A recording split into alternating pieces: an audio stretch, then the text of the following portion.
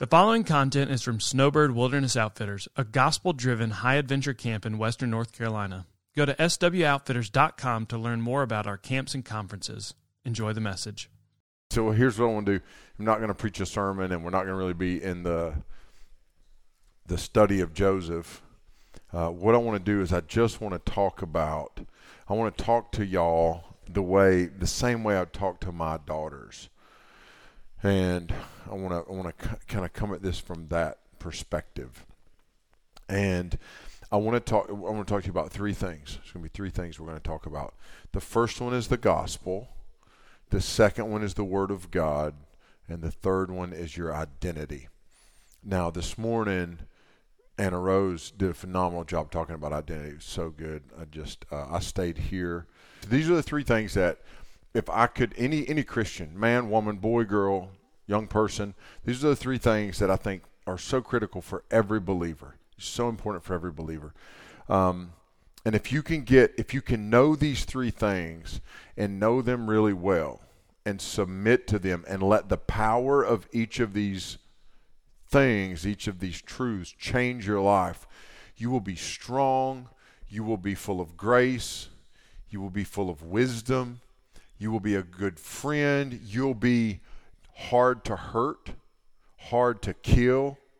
A lot of times I think we're so concerned about what other people think that we're easy to hurt. But if you're a daughter of the Most High God and you understand what that means, people can't hurt you with their words, with their bullying, with their social media stuff. You are firmly planted in this truth that I am who God says I am. And that's a big deal. And when young ladies, when young women get that right, you can see a difference in those women that understand that. So that's what I want for my daughters. And so I wanted to share this with y'all. So the first thing is I want you to know the gospel. Now, when we talk about the gospel, we're talking about the fact that we are born sinful and broken. And you can think back to the earliest stages of your psychological development. And there were things that were, you can recognize there's some things that are wrong, like desires that are sinful, or why do I get mad about this, or why do I get upset about that? The sin nature that we're born with, it shows itself really early. Even if you think about like, I always like to use the example of like just toddlers.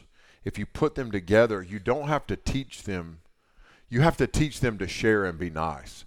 You don't have to teach them to be mean to each other. You know what I'm saying? Have you ever noticed that? If you put a group of little people together, they can do a lot of damage. They're just not strong enough. Like they have the mental capacity and the lack of conscience. Are y'all following me? But by God's grace, they're too little to really do any damage. And so I think God did that way on purpose. Like, okay, these people are going to be crazy, so I'm going to make them really small and tiny and weak. And so we're trying to get that fixed before they get big and strong. And so, but the reason I point that out is because these little toddlers at the nursery, or whatever, they're having to learn how to be nice. They're having to learn how to share because the natural instinct is to be selfish. Say, no, this is mine, or no, you can't have it, or you can't have my toy, or I'm not going to share with you. And so what we find is that the gospel changes our heart and it changes our mind so that we become loving, caring, gracious people. And if you will become a loving, caring, gracious person who really cares about other people, you got to commit to care about other people and be less concerned with what people think about you, then that's the gospel. The gospel is what makes that possible, because the gospel changes who you are as a person. It changes your mind, and you receive the mind of Christ, and then your conscience is now guided by the Holy Spirit. So the gospel, when we think about the gospel, I jotted down four things that I think are important. There's so many aspects of what the gospel does, but these four things I think are critical for knowing. The first one is understanding that Jesus forgives sin. You're forgiven. When you come into faith in Jesus, he forgives you. One of the lies I hear young people say all the time is, well, I can't really follow Jesus because I did too many bad things. There's no way Jesus can forgive me. There's no way. And that's a lie from Satan, man. That's a lie that you don't have to believe. Christ's forgiveness, his blood covers, Bible says his blood covers a multitude of sins. And the word multitude in the Bible basically means something that you can't count. Like it's in infinite number. Like you can't count it. So a multitude of sins. God's grace and Jesus' blood in the gospel covers our sin. And then the second thing the gospel gives you is healing. Man, just healing from broken relationships, from past pain or hurt. You could have pain that you don't even know you're holding on to. You could have, if as a girl you went through a family crisis where there was your parents split up, or there's yelling in the house, there's infighting. I know a lot of homes people yell at each other. They're ugly to each other. In those types of situations, you come out of that, you need healing in your soul. You even need healing for relationship. Like if you come from whatever background you come from, so when as a kid you grow up, there are a lot of things that shape the way you view relationships, and then you carry those things into relationships as an adult. And so what the gospel does is it shows us the beauty of a sacrificial relationship where God brings us into relationship.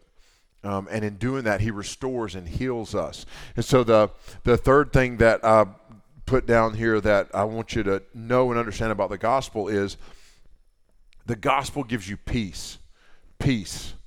I mean, there's something powerful about just having peace in your soul, peace in your conscience, peace in your mind, not being at war in your own mind, not being at war in your own psyche, not being at war internally, emotionally. Some of you ladies are literally like a walking turmoil. Christ will just give you peace. He'll just settle that. Just calm that, man. He calmed the whole. Jesus, you think about the calming effect Jesus had in his ministry on the earth. There's one time, one of my favorite things, when he calms a storm. I mean, it's like lightning, thundering, waves. I mean, these guys, think about this. When Jesus is in a boat with professional fishermen. So you would think that professional fishermen probably don't get scared being in a boat. You know what I'm saying? Like, it's what they do. It's like, I got a buddy, he works here. He's one of my executive partners at Snowbird. His name's Hank. He's a former NASCAR driver. I've never seen him like get nervous in traffic. He raced in the Daytona 500, which is like one of the biggest NASCAR races. Like, he's raced stock cars going 200 miles an hour, 40 dudes, 40 guys and gals running within inches of each other and passing and bumping and wrecking. He's had terrible wrecks. He gets in a car and gets in traffic, and he's like, man, whatever, right? Because he's been in this much more difficult situation. And I think what when I'm going to freak out is if I'm like driving down the road, and if I'm riding down the road and Hank's driving, and all of a sudden he starts freaking out about the driving circumstances, then I'm going to be like, oh, this is bad. You know what I mean? Like, if that guy's nervous.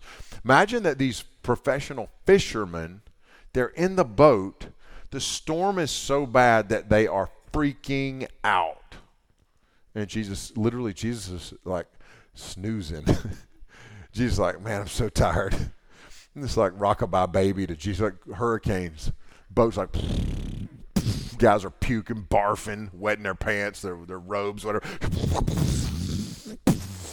Jesus is like,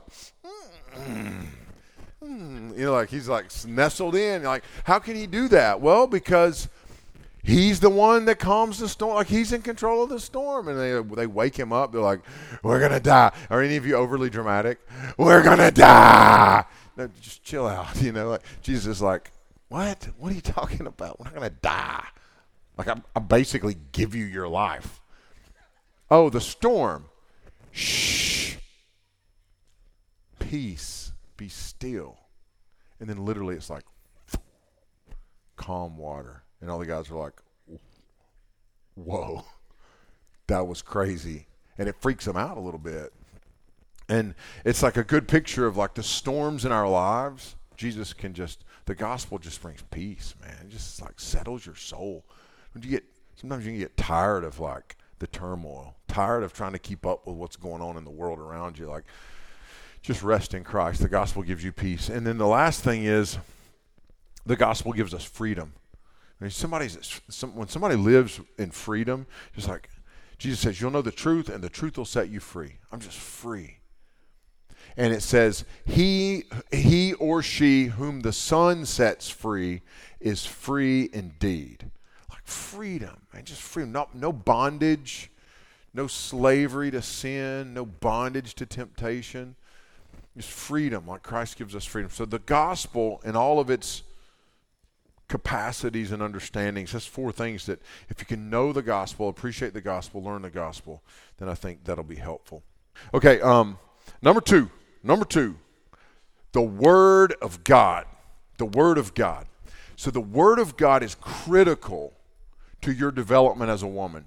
It's critical to my development as a man. So here's the thing. As like your physical development, you never stop changing. So you stop growing, but you don't stop changing. Okay, so there's like when you go through these stages of development, and then you come to like full maturity as an adult, but then you continue to change physically. A person's body changes because we're given, like we're in bodies that are literally going to decay. You know what I mean? So you're always changing. You're constantly changing. The Word of God never changes, but as we change, we can change for the better. The rest of our lives, we can grow through our knowledge of the Word of God. God's Word will change us, mature us, grow us, and shape us. So what's so cool about this is, like I don't pray that God would make me taller. Like when you get to your 50s, like maybe I'll grow this. Maybe I'll hit a growth spurt. No, actually, you shrink. What I pray is, God, please don't let me shrink and get any shorter. But when you get older, your body doesn't keep growing, but your mind can keep growing, and you can keep growing spiritually. So don't ever think you've arrived. Don't ever think you've arrived. You're on a journey, ladies. You're on a journey, and it's going to be a wild ride, and we've seen it with Joseph. You're on a journey called life, and if you're walking with Jesus and you're surrendering to His Word and you're reading His Word every day, you're opening God's Word, you're studying God's Word, you're memorizing God's Word. What I like to do is write little notes on my hand and just memorize or remember the things that I've read and studied in the morning. And if you'll do that, God's Word will be alive in you. It'll come alive in you. It'll keep you alive. The Bible says of itself some really cool things. The grass withers, the flower fades, but the Word of God stands forever. It's eternal. And it says that the Word of God is living and active, and it penetrates our consciences and our souls and our hearts and our minds. And so if you will love the Word of God, it will shape you. I'll tell you a story that I love to tell to illustrate this. If you've been coming here for years, then you've probably heard this story. I tell it about every few years. I just love it so much. I love it so much, and it's about a young lady named Sunita. Sunita is Indian. She lives in the southern state, in the nation of India. She lives in a state in the south called Goa. And Little and I, it was me, this is about 10 or 12, probably 12 years ago. About 12 years ago. Me and Little and our oldest daughter, Kilby. We went to India, and we were visiting. Kilby the Lord was really drawing on her to be a missionary, she felt like, at a young age. And she is a missionary now. She's married, and she and her husband, Greg, were in the video we watched last night. They're the ones that are in South Sudan and northern Uganda. But at this point, she's praying about going to India. So we're going to go over to India, and we're going to just walk the slums for 2 weeks where these people live in these crazy slums and just tell them about Jesus. So I take my 12-year-old daughter. I'm like, I'll just stand behind you, walk around, you tell people about Jesus. That was pretty crazy. Now I think about it, that was real crazy. But she walked around, tell people about Jesus. We just walked the slums. And when we were going over, there was a girl that worked at Snowbird. Her name was Lindsay. And Lindsay had been over there 2 years earlier on a mission trip. She had gone to a different place than where we were going.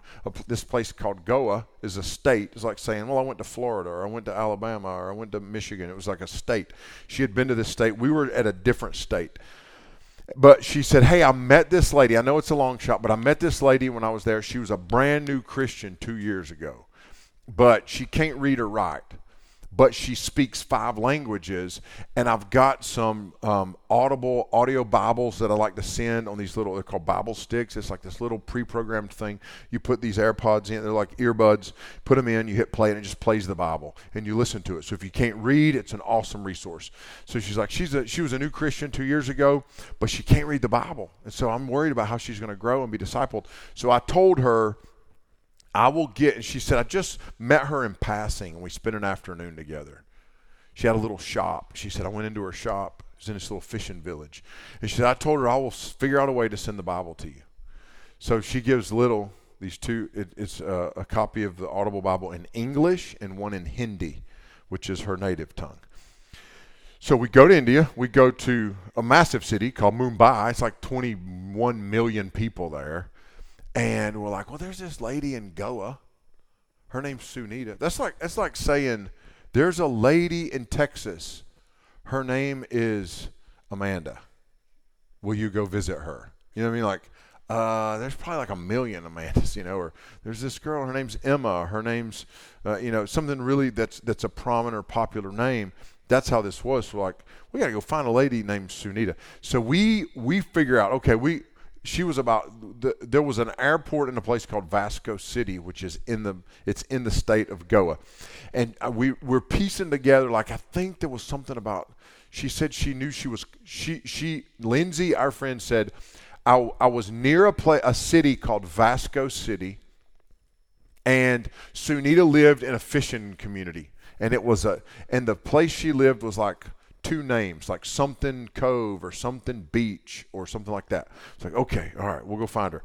So we got, man, we were going to ride a train, but it was like 10 hours, and it was so many people on the train, and I am way larger than most people in other parts of the world like that, and I was like, I do not want to get squeezed into this. So we got on an airplane, and apparently they make their seats way smaller in those airplanes. I remember sitting in the airplane. My favorite part of the whole story, you may not appreciate it, but I'm sitting in this thing like look like, you ever see an ant carrying something that's way bigger, like a little ant carrying like a biscuit?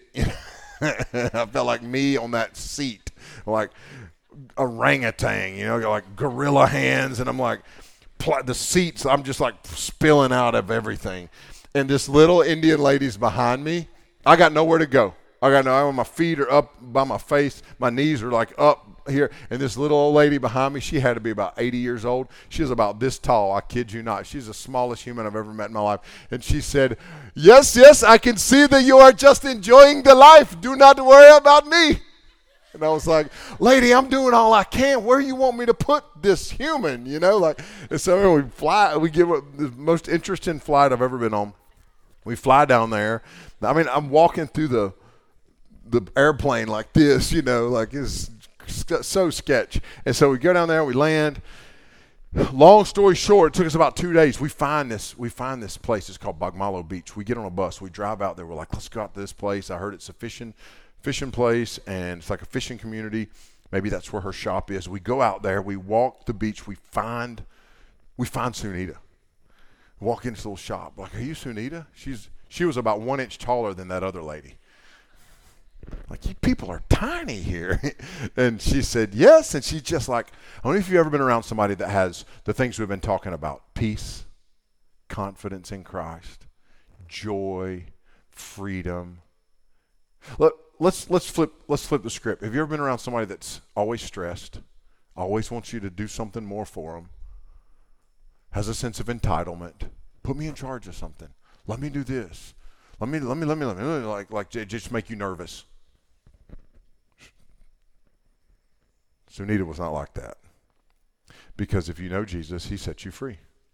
She had this relationship with Christ. She wasn't controlled by what others thought of her or the world's standard of happiness. She had been abandoned by her family, rejected by her husband. She was sleeping outside on a porch in the compound, the housing compound that her husband, his brothers, his family all lived in. But she had to sleep outside in this little gazebo because she had accepted Jesus, and they were all devout Hindus, so they rejected her. At this point, she's a 2.5-year-old Christian who's never been able to read the Bible because she can't read at all. She has 2 little boys. So we walked through the door of her shop, and she's just this lady beaming with joy. Like, are you Sunita? She's like, yes, I am. We said, Little's like, we go in, Little's like, you don't say anything. You're scary. Just be quiet. Let me talk. It's like, oh, okay. I'll just sit in the airplane seat. Just leave me here. Just circle back around. And so Little and Kilby go in, and they talk to Sunita, and we end up sitting down, and we had this most amazing time. We spent the afternoon. She closed her shop down.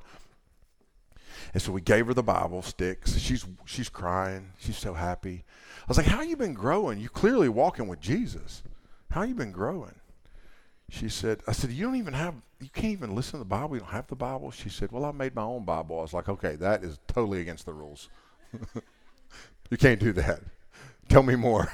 So what she had done is she had taken construction paper and markers, and she had drawn pictures. Every time she would meet somebody, she'd say, hey, do you know any Bible stories? They say, yeah, I know this story. Like the woman at the well, John 4. It's one of my favorite stories.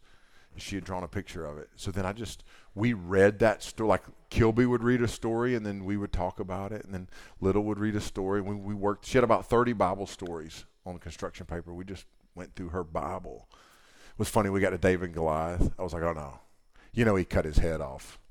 It was way bloodier than this picture. Let me see those markers. She's like mortified. Little's like, I told you to be quiet. So we're teaching her the Bible. It's so cool. And so we left.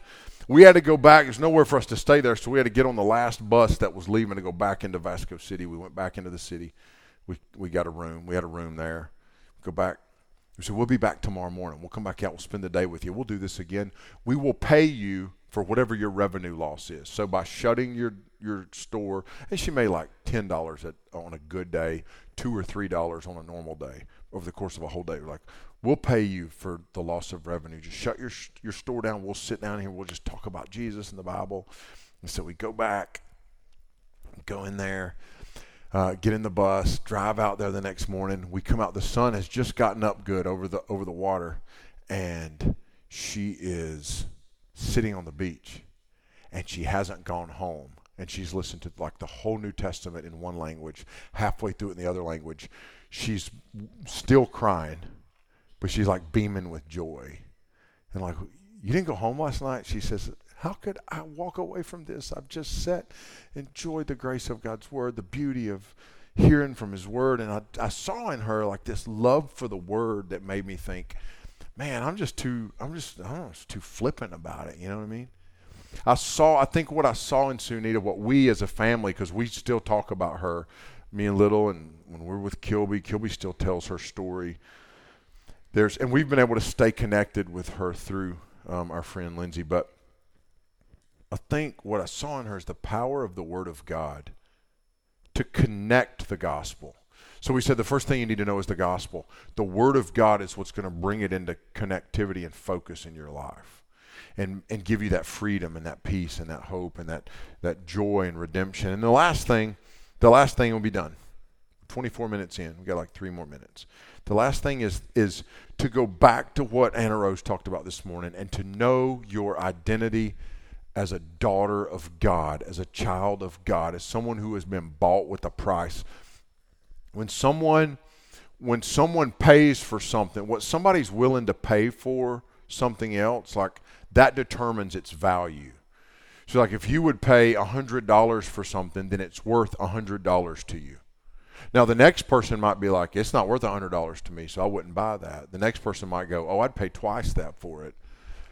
What someone's willing to pay, that's what determines the value. What God was willing to pay for your freedom, for your salvation, for your peace and hope and joy and redemption and freedom was the death of his son. That's why Jesus would say to the Corinthians, Paul would write to the Corinthians, you're not your own, you are bought with a price. Christ has set you free because he's paid for your freedom. That's your identity. And then the Bible will say things like you're adopted, you're given value because you're adopted as a daughter of God, and it's this beautiful, beautiful picture of identity. But I wanted to give you, as we're wrapping up, I wanted to give you 3 things. One thing that you can do sort of in kind of 3 categories as you go from here and embracing your identity in Christ. What I think is important is there's a verse of Scripture in Proverbs chapter 4. It says, guard your heart, which means protect your heart. Guard or protect means to prepare to fight for. Protect, defend, guard. It says guard. So the Bible is saying, fight for your heart. Fight for your own heart. Guard your heart. And I want to give you 3 tactics for guarding your heart, because people be like, how do I do that? Here's 3 things you can do. 3 things you can do. Number 1, guard your time. Guard your time. How do you spend your time? How do you spend 24 hours in a day? What do you do with the hours in that day? How do you spend your time? It's okay to spend time on social media. It's okay to spend time with friends. Those can be good things. It's okay to watch your favorite show or listen to music or to hang out at a coffee shop with some friends. Like, those are good things. But over the course of your day, do you have time set aside, maybe one chunk of it, but then throughout the day where you're doing things that are going to help you grow as a person? As a woman, are you spending time doing things that are going to make you stronger in your mind, make you stronger in your heart, make you stronger as a child of God, make you stronger as a woman? Guard your time. The second thing, guard your treasure. What's most valuable to you? Your relationship with Jesus? Guard, protect that. Don't open up relationships that are going to pull you away from the Lord. Your relationship with your sisters in Christ, guard those. Be a good friend, be a godly friend, be a helpful friend. Guard your heart by paying attention to what you do with your treasure. So guard your time and guard your treasure.